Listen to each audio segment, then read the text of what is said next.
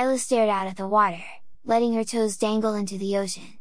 She had always been able to concentrate better when she was near the ocean. It helped to clear her thoughts. She was never more at peace than when she was in the ocean. Which is probably why she, Peony, and Talyn had decided to share this beach house together. It was only crowded a few weeks out of the year. No one was generally interested in spending time next to the water in Nova Scotia during the winter. But the temperature didn't bother Isla. She barely noticed. And here she could stay next to the ocean without drawing too much attention. Peony's light steps approached Isla, silent except for the groan of the wooden dock. She sat down and gave Isla's shoulder a small squeeze. They never spoke anywhere they could be overheard, and although the beach was deserted, the wind still carried. Peony's bare feet dipped into the rhythmic tide of the water as well, the swell of the water caressing their calves. After thousands of years, a view of the white moon on the dark water was still the perfect way to spend the evening. Both girls straightened at the sound of pebbles grinding on rocks, groaning under a large weight. They knew it couldn't be Talyn. She wouldn't be wearing heavy shoes like that, and even if she did, her steps would still be more light and delicate than the approaching pair of feet. The girls stood stone still, and as the steps continued, a second, then a third pair followed the first. Isla dipped her head. This always happened eventually, but it was always worse when there was more than one person. "Evening, ladies," a low voice came from behind them along with the first sounds of boots on wood. Isla and Peony looked at each other, a silent conversation between the two of them. Peony jerked her head towards Isla, whose shoulders drooped in resignation. Both girls turned, batting their unnaturally large eyes in an attempt to avoid the trouble they knew was coming. "We've noticed you girls around," the man in the front said, still moving towards them in slow, measured steps. "Three of you don't seem to talk much." Peony lowered her lashes and tapped at her throat, shaking her head. Isla kept her eyes lowered, trying not to look aggressive.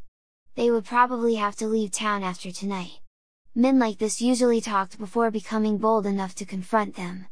But how soon they could return unnoticed would be partially determined by the circumstances surrounding the bodies, once they were found. And the area was so beautiful, Isla thought it would be a pity to stay away for too long. "Isn't there usually three of you?" he asked when he was close enough for his features to be clear with just the light of the moon. He appeared to be unarmed, but one of the two men behind him held a shotgun loosely at his side. The man in the lead turned to the one with the shotgun. "Better go find the other one. She's likely just inside. Don't want her calling the police." Even without a voice, they'd probably still send a car to investigate. Peony jabbed Isla in the ribs, nodding slowly and jerking her chin in the direction of the men. If the group was separated, there was a chance it would draw even more attention. Isla stood up, making all three of the men on the dock tense. "Now wait right there. We don't want to hurt you, but we will." But Isla knew that was a lie.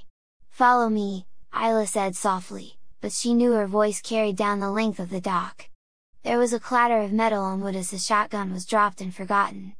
Isla hummed quietly to herself for a few moments before she sat down on the dock, taking Peony's offered hand to help lower her into the water. Her dress fanned out around her, making her look like a flower in bloom. The water was deathly cold, but still, Isla didn't notice. Peony then stood and moved to the side of the dock to allow each man enough room to walk to the edge and continue into the water after her. There was an involuntary hiss as the breath was pushed out of their contracting lungs. Isla's hum turned into a song, the notes floating after her as she lightly paddled in the night air. She didn't have to swim out far. It was very cold tonight. The men each tried to follow her, even as their muscles seized and they could no longer support their own weight. But even as they fought to keep their heads above water, sinking lower with each swell of the current, they never turned back towards the shore. Not as long as Isla continued to sing. There was only one man who had heard their voice and lived, but that was a long time ago, just after the fall of Troy.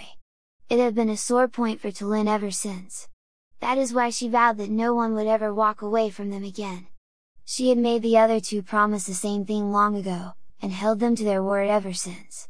Isla knew Talia had been luring the men to them for centuries, antagonizing them into violence.